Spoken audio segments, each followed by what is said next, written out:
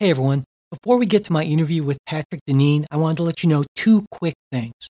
First, I am absolutely not kidding when I say that Why Liberalism Failed is an amazing book that you should absolutely read. I've been talking about this book to all sorts of people, and seriously, get this book. I honestly cannot recall the last time a political book had this much of an effect on me. Second, one thing I really wanted to ask Professor Deneen about that I didn't have the time to were some recommendations, aside from the thinkers that we talked about in the podcast that you'll hear, and also some of the people he mentions in his book. And that would be mainly Wendell Berry, who you should also absolutely read. His latest book of collected essays is The World Ending Fire. It's astonishingly good, along with Edmund Burke and Alexis de Tocqueville. We were able to talk about some other thinkers later on, at which point I just totally geeked out. So honestly, it's probably better that it didn't end up being recorded. But Professor Deneen did give me a bunch of recommendations, all of which I've included in the show notes. So really, this was one of my all-time favorite interviews. I hope you enjoy it. My guest today is Patrick Deneen, a professor of political science at the University of Notre Dame. His book, Why Liberalism Failed, is without a doubt the best book on politics I've read, not just this year, but really in a lot of years. And it actually caused sort of a kind of a personal ideological reevaluation for me, which was a interesting and still experience I'm still trying to work through. And you know, I've been telling a lot of people about this book. I'm very excited about it, and so when Professor Deneen agreed to talk with me on the show about it, I was really thrilled, and I have him here today. And so, Patrick Deneen, thank you so much for coming on the show. My pleasure. Thanks for having me. You know, I'd like to start with the title of your book, and it's a pretty bold title. Liberalism has failed. I mean, that's the assumption there, the presumption there. But before we get to why liberalism failed, or if it has actually failed, I think that term liberalism is one that maybe people might have some confusion about. And so I was hoping we could start by you explaining what you mean by liberalism so we can kind of be clear about what you're arguing has failed. Yeah, sure. And also thank you for those kind words you had to say about the book. I really appreciate that. You write a book and you send it out into the world and you don't know how the response will be. And it's been a little overwhelming, the interest in the book. And so I appreciate your kind words. And I think part of the interest in the book is that people may approach it and think this is a book condemning sort of left progressivism or criticizing left progressivism. And there is that part of the book as well, but it's really a kind of critique of a kind of entire sort of ideological system. You could broadly say the political system of the West, of Europe and the United States. And really my argument is that the kind of the deepest underlying philosophical assumptions that were at the creation of kind of the intellectual origins of liberalism were actually based on a kind of false premise of human nature, this kind of a vision of a radically autonomous self, a kind of self-making self that's envisioned in some of the earliest of the liberal thinkers, and I think is manifesting itself today in kind of how we have arranged our world. So the argument of my book isn't simply that there's just one side of the political spectrum that's failed. It's really what we think about as both the left and the right in their different guises, both advancing this ideology of liberalism, have kind of reached us or led us to a point where increasingly I think it's visible to us that the entire sort of political system is in this kind of state of sort of, if not advanced decay, perhaps even outright crisis. Right. So in a sense then, and this is maybe making it too simplified, but by liberalism, we can almost say kind of a radical individualism, at least by sort of historical standards. Is that going too far, would you say? Well, yeah. So as I just suggested, in the first instance, you see in some of the earliest architects of liberal thinking, and several times in the book I mentioned the thinker John Locke and his precursor Thomas Hobbes. When they think about what is human nature, they place human beings in this sort of historyless, placeless, traditionless, cultureless, religionless sort of non-place. And by sort of taking human beings out of what we think of human beings living in families, living in communities, living in traditions, living in cultures. The argument was that human nature, the real human nature, is when we strip all those sort of accidents of our birth away. And then we see true human nature, which is this sort of radically individuated self.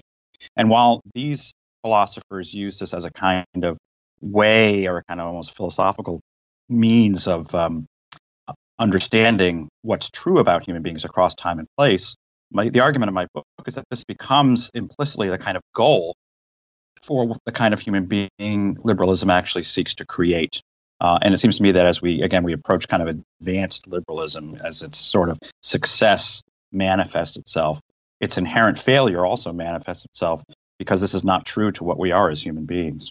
And so in a way, this is kind of very much it was a radical experiment, given the fact that for almost the entirety of human civilization, we had a very different sort of understanding of what human beings were and their situatedness in communities and place and that sort of thing. And it seems to me that maybe part of the difficulty is that it's hard for us to grasp this because we don't even really think about this, whether we're on the right or the left. This is just sort of the water that we swim in, as it were, this kind of just the individual being, supremely important, essentially.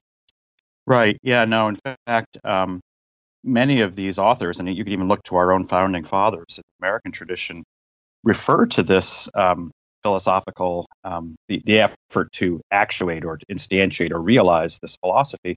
They refer to it as an experiment, as a kind of something that hasn't been tried before, except that, human society isn't really the same thing as a petri dish. And so we have to kind of live with the consequences. It's not a controlled experiment. It's really just we're just going to try this before we have any sort of test trials and so forth.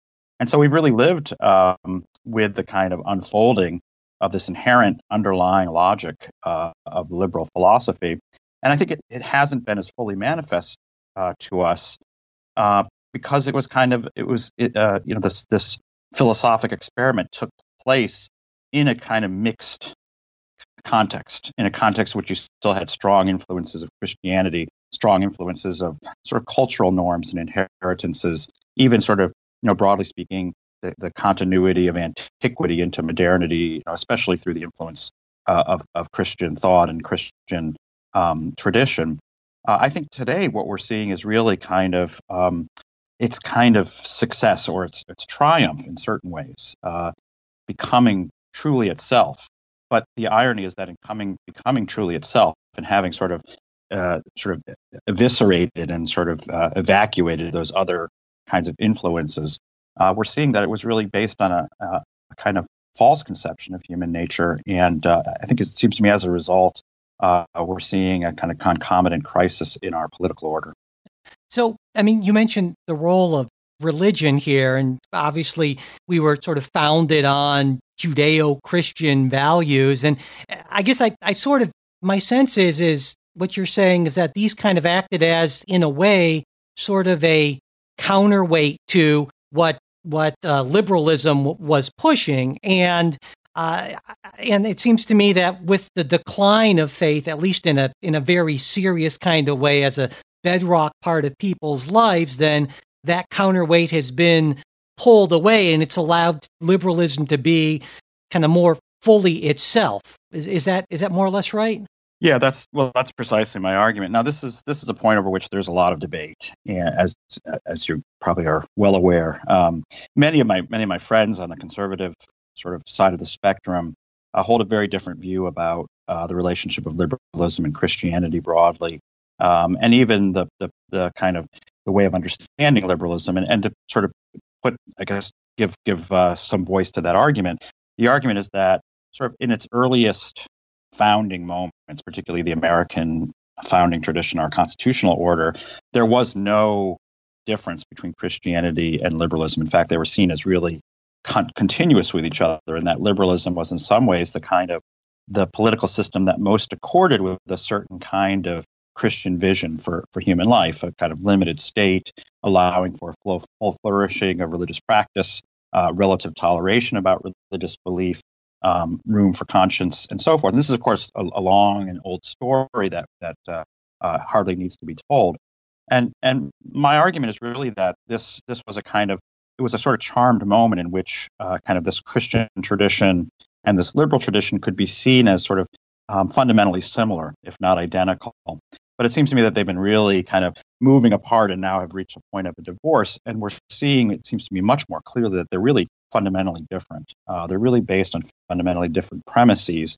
And while they kind of coexisted for a period of time, as they've become more divorced, our political system has become more and more brittle, particularly as it seems to me liberalism lays more and more of a claim to the core beliefs of what human beings should hold. In other words, it proposes itself as a kind of alternative religion, if I could put it that way.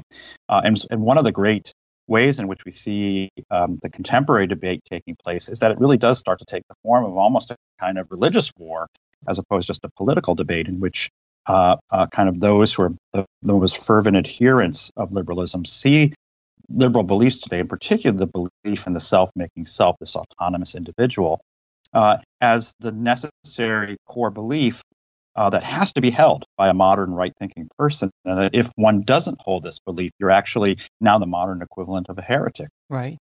And it seems to me this all is kind of bound up also with capitalism and kind of an economic kind of counterpart to this. And I guess we kind of, when I think about this, it seems like the market and this kind of idea of choice being the ultimate good, they're very connected, right? I mean, it's sort of difficult to separate them, at least as a practical matter, isn't it? Yeah. Well, I mean, so the argument in the book that's probably been the most, in some ways, controversial, and also I think has been the source of a lot of commentary and interest, is that I argue that this liberal philosophy and this experiment has been equally advanced by both the left and the right, and that the left has advanced it sort of most obviously through the kind of invocation of the role of the state and the state as the kind of the locus of, in particular, where we can achieve a kind of delinking of selves from each other, what I describe as the kind of depersonalization of our political, social, and cultural lives, that we are no longer personally bound and obligated to other people around us, and that the government becomes the mediator and replacement for these kinds of personal bonds and obligations. But I argue that at the same time, it's the political right where you find a different iteration of this, and in particular, it's the market that becomes the locus for this depersonalization of personal obligation and indebtedness in the kind of much more interpersonal sense of that term, and that the kind of embrace of the market as the almost you could say the primary locus where so much of our interactions with each other are thought best to take place is not opposite in interesting ways to the view of the state, but actually works kind of hand in glove with the left view of the state. And part of the argument that I make is that it's that while we sort of our everyday political life tends to be a battle between those who hold the market as sacrosanct and those who hold the state as sacrosanct, what both of these arguments and indeed their political manifestation end up doing is advancing this regime of depersonalization, of replacing kind of, again, these interpersonal bonds and relationships and debts and obligations with these depersonalized relationships, and such that the state and the market wax together. It's not as if one is winning and one is losing. They both grow and they're both magnified and extend simultaneously. And so each side sort of has a correct claim that sort of one side of the spectrum looms too large. It's just that neither side is willing to acknowledge, in fact, that they are working sort of to mutually support each other. It seems to me that there's a connection here with and this word's going to sound awkward, I think, to a lot of folks' ears, is virtue. In that, it seems to me that both the left and the right are arguing that there's this sort of outside thing that will organize our affairs, whether it be the market, the logic of the market, or the rules of the rule of law and the state. But this idea that, well, we should depend on and we should promote virtue in individual humans to kind of guide our affairs, that sort of is something that we don't see as much of. And I think that's important, it seems to me at least, because that was, it seems to me, was an idea, that very old idea, that we should, the role of a society should be to inculcate virtue into people and not just allow the market to do its thing or just, go by the rules of the state. That wasn't a much older tradition, right? Sure. Yeah. Well, of course, you might say this is effectively, in various ways, the pre-modern tradition writ large. Is obviously various debates about the nature of virtue. You have sort of classical understanding of what virtue is and a relative ranking of the virtues. You have a Christian understanding of what the virtues were, and then you have a kind of amalgamation and kind of, particularly Thomas Aquinas, and trying to bring together the pre-Christian and the Christian understandings of virtue, so that there are debates over the nature of virtue. It's not simply one single tradition. But what's important is that there was a common agreement that the sort of ended purpose of human society, and this would include government, but it would include sort of all of its institutions, the market, society at large, culture, and so forth, was the promotion of virtue, which is to say, the attempt to realize a certain conception of the human good, to realize, to use the Aristotelian term, to realize our telos, our end, that which what we're created for. And really, what you could say liberalism is at its core is the effort to say this is no longer going to be the object, certainly, of government. That in terms of our public lives together, we are going to bracket the question of the good or of virtue. We're no longer going to be in the business of attempting to articulate what constitutes the nature of the good. And so government sort of suggests that we're neutral about the nature of the good. We're going to step out of these kinds of debates.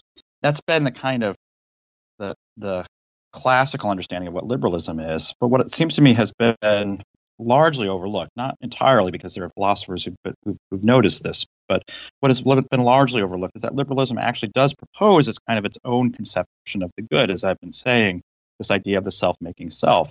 So you can't get away from a kind of non-neutral understanding of what constitutes like the end and purpose of human life. It's just that liberalism in some ways smuggles it in a way that makes it the norm without our recognition of its being, in fact, in fact, being a norm. Well, and that gets to this idea, at least to me, of choice and freedom. And it seems to me liberalism associates choice and opportunity with freedom. But in the book, one of the really interesting things in the book is you point out that what we understand as freedom, it was a very different idea for ancients. And I was hoping you could talk a little bit about how the nature of how our understanding of freedom has changed, and how that happened and why it's so very important. Yeah, and again, this is, I think, one of the key aspects of understanding what is liberalism and what is its nature. That it's not as if this word liberty, at the very heart of the word liberalism, didn't exist before this philosophy of liberalism. It's a very old word. The word itself is from ancient Rome. It has its Greek and even sort of Hebrew and even older language. It has these various variants. And what the word libertas or again its variants meant in the classical times was freedom that's achieved by a human being or by a political society by means of sort of governing or disciplining or ruling over the basest part of one's nature. So if you read, for example, Plato's Republic, at the end of Plato's Republic, he speaks of the tyrant. And sort of by modern understanding, we would see the tyrant as the freest human being, because what Plato describes in that, or Socrates describes in those passages, is the person who gets to do whatever he or she wants. The tyrant is the person who's, in a sense, has no obstacles or limitations on what that person can do politically, socially, and otherwise. And yet Plato describes that person as the sort of the lowest and basest form of a slave, because that person is enslaved by their passions and desires. In other words, will pursue the desires and the passions and the basest instincts in ways that will ultimately drive that person into a state of kind of bondage, because we can never satiate those desires. They can never be truly satiated. We just finished the Christmas season. I'm sure there are a lot of kids who are already starting to think, all of my wishes weren't fulfilled with all the presents I got. that the first thing you start to notice about a human being is that we're sort of desiring machines. And so from the classical tradition, and this is really the core of what virtue is the cultivation of the ability to govern these desires and to understand that true liberty is the capacity to overcome, or at least to tame, these desires for these base and fleeting and temporary and, let's say, ultimately sort of unfulfillable forms of desire. And that what you see in the beginnings of the modern liberal experiment is the retention of the word liberty as a core feature and ambition of what human society is about. But its redefinition, that liberty is now becomes what had been its opposite in the classical tradition. Liberty is defined by figures like Hobbes and by Locke as the freedom from external obstacle. As Locke puts it in the second treatise of government, liberty is the condition of disposing of my person and my possessions as I see fit, as that person sees fit. It's the absence of any external limitation upon my personal ability to do what I want. And as a result, really what we are living in is a world today in which you could say what we were just speaking of, the combination of both state and market have been oriented at offering us, and indeed suggesting that the only and ultimate form of freedom is that form of life that was once defined as a kind of absence of freedom. If you think of sort of the most popular advertising jingles, just do it, and all these various ways of thinking about ourselves, our entire society is now oriented, indeed, in some ways seeks to educate us that you're not truly free unless you are, liberated of all constraints upon your ability to do whatever it is you might want. So in this sense, we live in a world in which we no longer see or even perceive as another way of understanding freedom. As we were saying earlier, the decline, particularly of the Christian influence that had been the kind of bearer of this tradition into the modern period, the decline of that tradition has, I think, made that alternative understanding of liberty really almost unknowable to contemporary liberal human beings. And again, another reason for the failure of liberalism is here again, you could say, its success. Right. And it seems like what we see in a lot of the most advanced liberal countries is we see a lot of pathologies like anxiety and suicide and drug use, and there are some who argue that this is exactly what you get when liberalism essentially runs amok, is all of these choices and all of this without any kind of a purpose behind it, then leaves people sort of floundering for meaning, essentially. Yeah, and this has been a frequent matter of discussion with many of my critics and interlocutors who have pointed out, and quite correctly, that broadly speaking, this phenomenon of liberalism, which of course includes capitalism, has in fact been enormously successful at what it set out to do, which is to provide us with a great deal of wealth and prosperity and material goods, and that we've seen this kind of explosion of relative wealth, the decline of poverty, hunger, and so forth. And that's certainly, I wouldn't begin to gainsay any of that. You find these arguments from people on the left, including Steven Pinker in his book Enlightenment Now, and people on the right, like Jonah Goldberg in his book, The Twilight of the West, I believe it's called. But so that the argument is that because of these material gains and benefits, we can sort of definitively declare that liberalism has not only not failed, it has wildly succeeded. And I think the counter to this is to suggest that there are kind of a whole range of, we could say, measurements of human good and human flourishing, kind of talking about telos, that would suggest that it turns out that human beings certainly need material goods. We need material goods in sufficient measure not to experience want, ideally, to have a degree of be able to enjoy our physical environments and so forth. But at the same time, that doesn't constitute human happiness. And the deepest and most constitutive aspects of human happiness seems to be the things that support and undergird deep sense of connection to other human beings, the sense of belonging, of being a part of something larger than oneself, the kind of an experience of one's life as part of a longer narrative that links my lifespan with lifespans that have preceded me and those that will follow me. So you could say that the deepest form of human satisfaction once we satisfy those at least those basic material needs, is the cultivation of the goods of friendship, of family, of community. And if we look at a different set of measures, that sort of we could try to measure those forms of relationship, what we see is absolute devastation across our civilization. And this is true both in America and as well as Europe. That if you look at measures of community life, you can look at Robert Putnam's work in Bowling Alone and so forth, and measures of family life, the decline of marriage, the decline of likelihood of having children, the rise of loneliness. Self-reported loneliness figures 40% of Americans now report that they are very often feel lonely, not just as a passing or occasional thing, but as a kind of permanent condition. And of course, then when we look at the rising mortality rate in the United States, particularly as a result of desire for self-medication, the opiate addiction, and so forth, what we see is a different kind of story. That certainly we need material goods and material things. But when it comes to the deepest form of human satisfaction, it seems that our society is desperately and quite extraordinarily failing. Yeah. And, I imagine you're familiar with it. I think you mentioned Steven Pinker, and there was an article not long ago that Andrew Sullivan wrote sort of looking at both Pinker's argument and yours, and essentially saying, it seems to me that, well, Pinker's not wrong, but he doesn't go deep enough, really, in a way. So he kind of, I think, ended up deciding that you had your argument was being dismissed far too quickly by a lot of folks like Steven Pinker, essentially.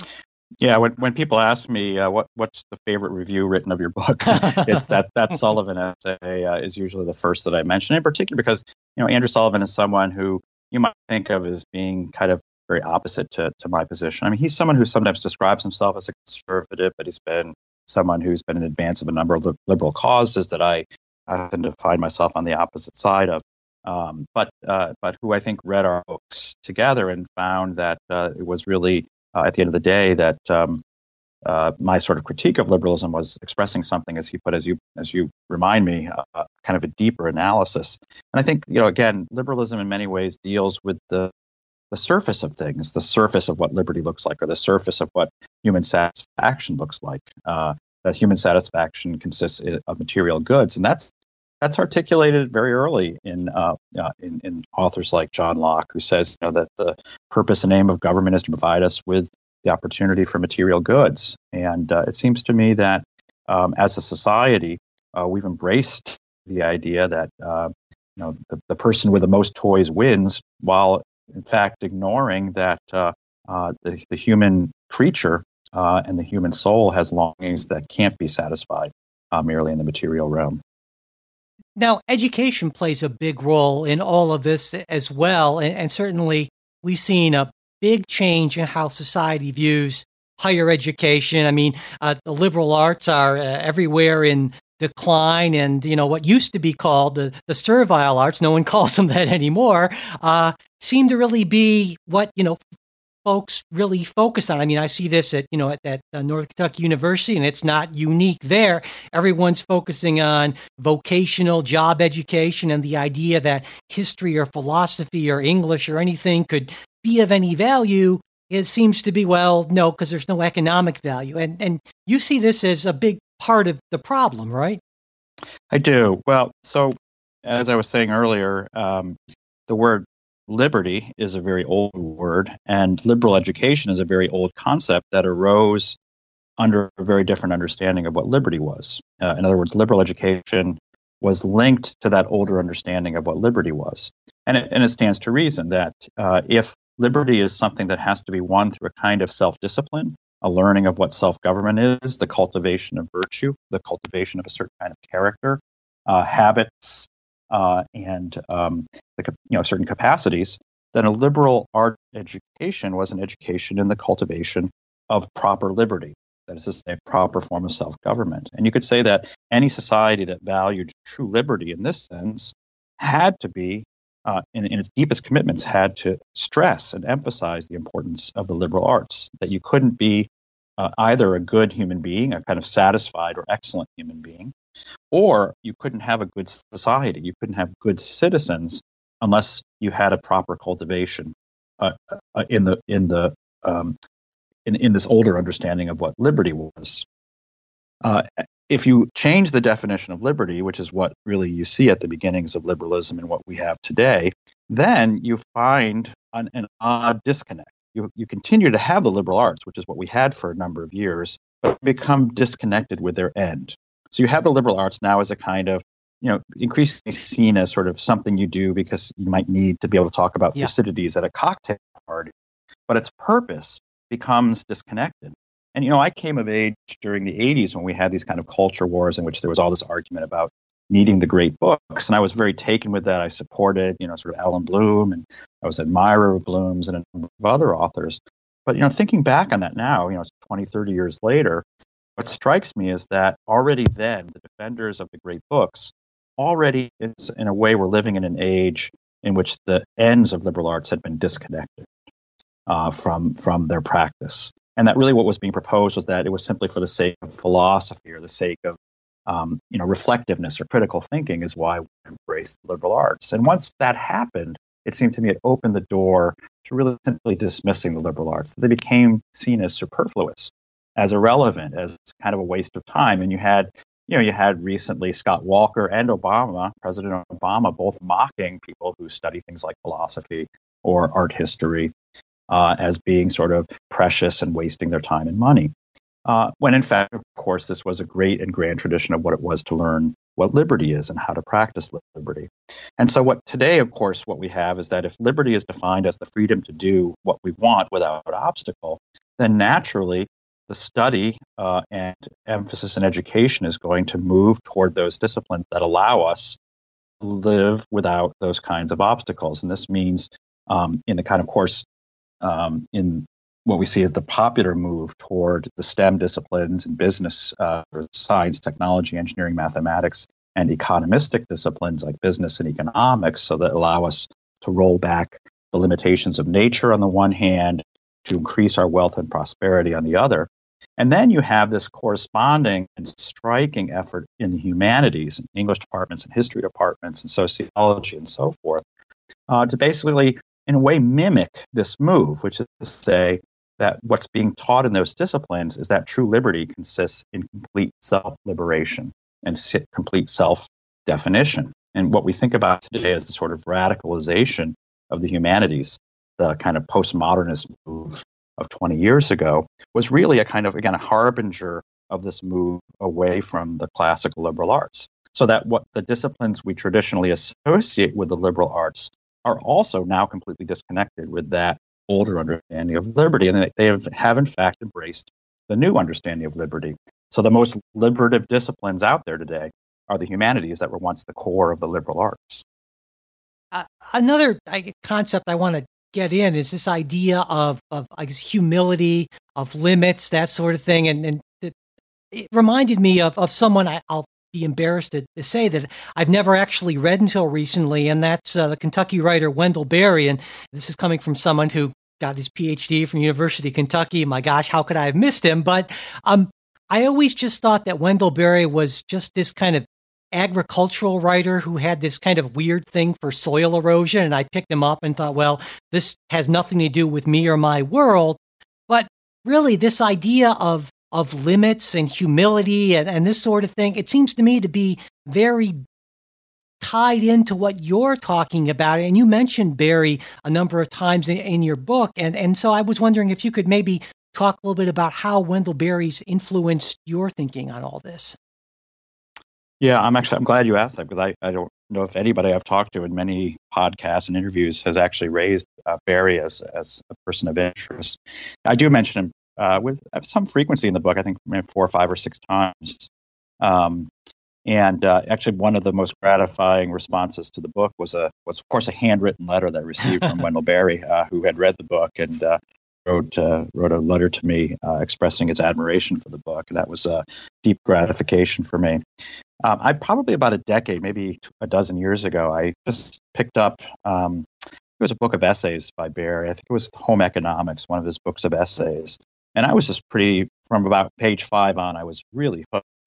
And then proceeded to read just about every essay he'd written, and then moved on to his fiction. So I went through kind of, the sort of book, the sort of book version of binging on a single author, reading a lot of Wendell Berry. And he's someone who has really inhabited my thinking. And I would, among the authors I would most credit for my book and the thinking behind my book, I would point to Wendell Berry. And in particular, Berry, it seems to me, it's hard to sort of summarize this. What Berry really articulates is that it all hangs together. Everything hangs together. That, we were just speaking about education. And education is just like one thread that if you pull that thread, what you see is that it's connected to the entire fabric, right? That you can't talk about the crisis of our political system without speaking about the crisis of education.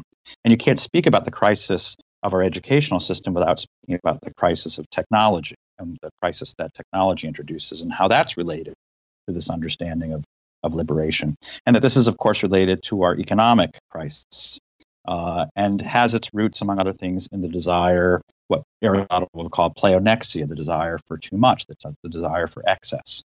And this is, of course, related, among other things, to the crisis in agriculture, which is something that Berry has written about. So, I come at my subject through the lens of political theory. And what I discovered from Berry is he came at this from his concern about farming and the crisis of farming. And we end up with a very similar analysis because you can't really analyze these phenomena unless you see the deep interpenetration of all these various aspects, you could say, of our kind of common life and the sort of the fundamental aspects of what constitute human life: family, community, economics, society, and so forth, religion, without seeing the deep interconnection of these various phenomena.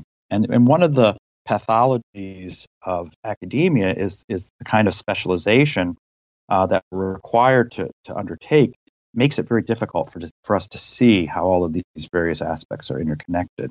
So reading someone like Berry, especially for an academic, is a kind of extraordinary form of, in its own way, a kind of liberation, the proper form of liberation, which enables one to see far more deeply and comprehensively the deepest connections that even one's own discipline can sometimes obstruct from seeing.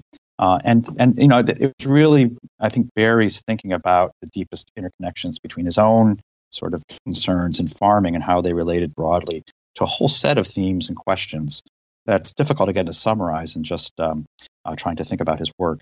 That really was a lens for me in thinking about our political crisis. Yeah, and he's such a beautiful writer. I mean, he's a poet, and that just shows in his writing, the way he puts things. I read. I'm reading The World Ending Fire, which is his most recent essay collection, and over dinner, and I'm always interrupting my wife to say, "You gotta hear this," because it's just beautiful stuff. It really he really is a extraordinarily beautiful writer. You're right about that.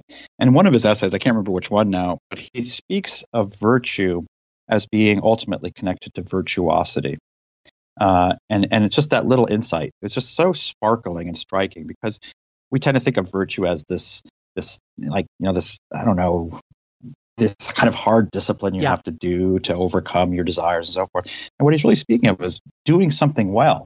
The ability to know how to do something well is what at the deepest core sort of constitutes a kind of the practice of virtue. It's not an abstract sort of something you learn from a textbook. It's by doing something and doing something well. You can see that for Berry, writing is really one of his main focus, his foci for achieving a kind of virtuosity. Yeah, absolutely. Another influence I want to ask you about is Alexis de Tocqueville. I'm embarrassed to admit that I've never actually read all the way through Democracy in America, which I need to get on that, but I've always had this impression of the book, and that is that Tocqueville was incredibly impressed with all the vigor and energy of the young America, and kind of comparing us very favorably to Europe. But obviously, that's, as you point out, that's incredibly incomplete and probably more than a little inaccurate.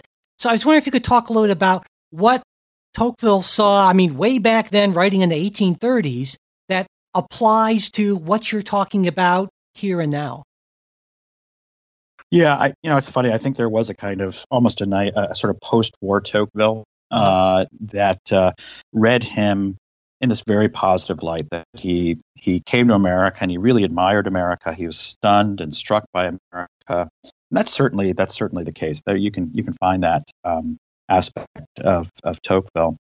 But, he begins the book in the very first pages by saying that he was inspired to write the book by thinking about what he said, like this long 700-year trajectory that had sort of led to the defeat and overcoming of aristocracy and its replacement by democracy.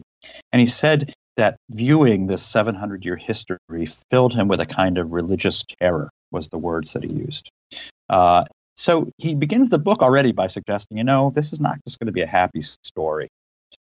This is going to be a story in which he's going to trace in some ways both the triumph of democracy, but also its great dangers and indeed its peril. And again, I have to acknowledge that my own book was really just kind of just ripping off Tocqueville's thesis, because what Tocqueville really ends his book by arguing is that as democracy becomes more and more itself, as it sort of eliminates in particular any vestiges of an aristocratic past, what it will do is it will simultaneously become fully itself and also reach a kind of moment of its own crisis and perhaps even its own self-abnegation, its self-contradiction.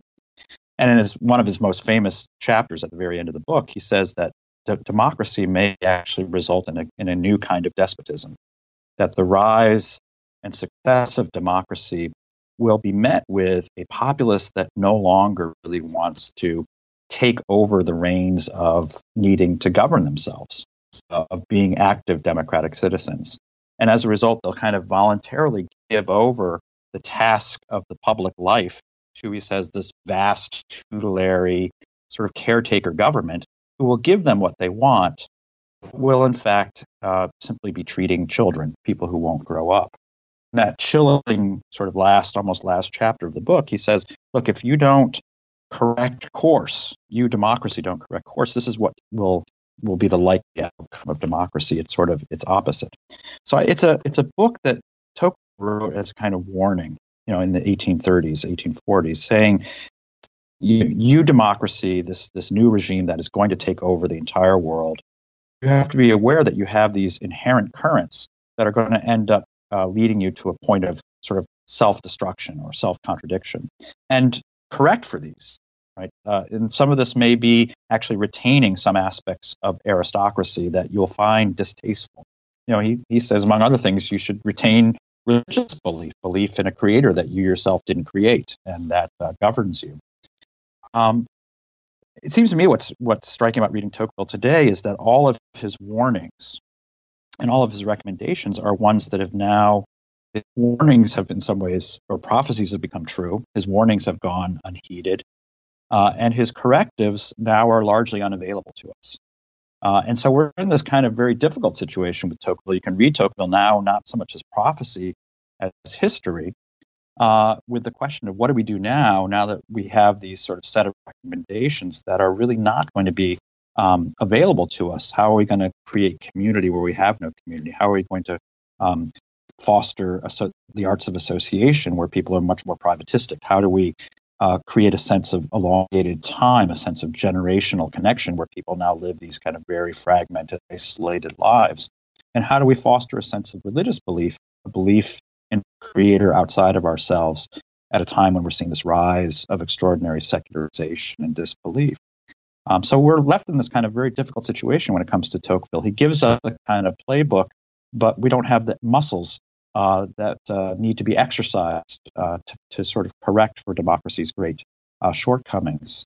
So I see Tocqueville in many ways a kind of Cassandra-like figure who gives us a kind of set of warnings that we have been kind of incapable of hearing. Yeah, and I finished the book feeling that I absolutely agreed with you, but also feeling incredibly depressed, I gotta say, because it's hard to see a way out of this as a society. I mean, individual communities can perhaps do things, but how to sort of revitalize these ancient ideas and this idea of virtue and this different, this older idea of freedom, that's no one has any good answers for that. And I think you were sort of unfairly critiqued by some for saying, well, you don't offer solutions. Well, good luck with that. I mean, that's a pretty big job, certainly. Yeah, and in fact, that was you're right. A lot of people were critical of me for not giving a program, the 12-point program for what to do next. And that was partly because I didn't want to give some sort of false impression that this was going to be an easy task. In fact, I wanted to do the opposite. I didn't necessarily want to leave people depressed, but I did want to leave a sense of just how daunting our kind of circumstance was. And so on the one hand, I do conclude by saying, some of what we have to do is probably going to be much more retail. It's not going to be comprehensive. It's difficult to say, let's just replace a system with another system. To kind of live lives in our communities, with our families that strive to, in some ways, provide a kind of counterculture to this anti-culture that we live in. But I also conclude by suggesting, look, liberalism was at least in its earliest conception was a new political philosophy that took a long time to develop. That took many different steps to unfold, many different political actors to advance. And it seems to me that we're at this moment where, oddly enough, maybe what we need is not so much new practice, sort of comprehensive efforts to create new comprehensive practices, but on the one hand, modest practices combined with fundamentally new ways of thinking. So it's a moment for kind of retail practice and pretty ambitious political thinking. And so part of what my book ended was as an invitation to, particularly, I think, a younger generation of people who are very discontent with the way things are today. I've been really struck at giving talks all over the country about the book. My audiences are overwhelmingly young, which is not what you usually expect when you give a talk about a book. But there's just a lot of young people who are very unhappy and sense there's something really awry with the world that they've inherited. And I think out of this generation, we're likely to see, who knows, maybe the next Augustine or the next Plato or the next Hobbes. In other words, someone who's going to really rethink the way we should organize ourselves. That might be the springboard to a real kind of a new way forward, a new step, a new path. And my book was really kind of an invitation for that next thinker. I'll give a shot in my next book, but I also think that it's going to have to be a multi-generational project. Well, that sounds like a good, at least semi-hopeful or not hopeless note to close on. So let's do that. Patrick Deneen, thanks so much for taking the time to talk with me today. Yeah, it's my pleasure. Thanks so much for this conversation.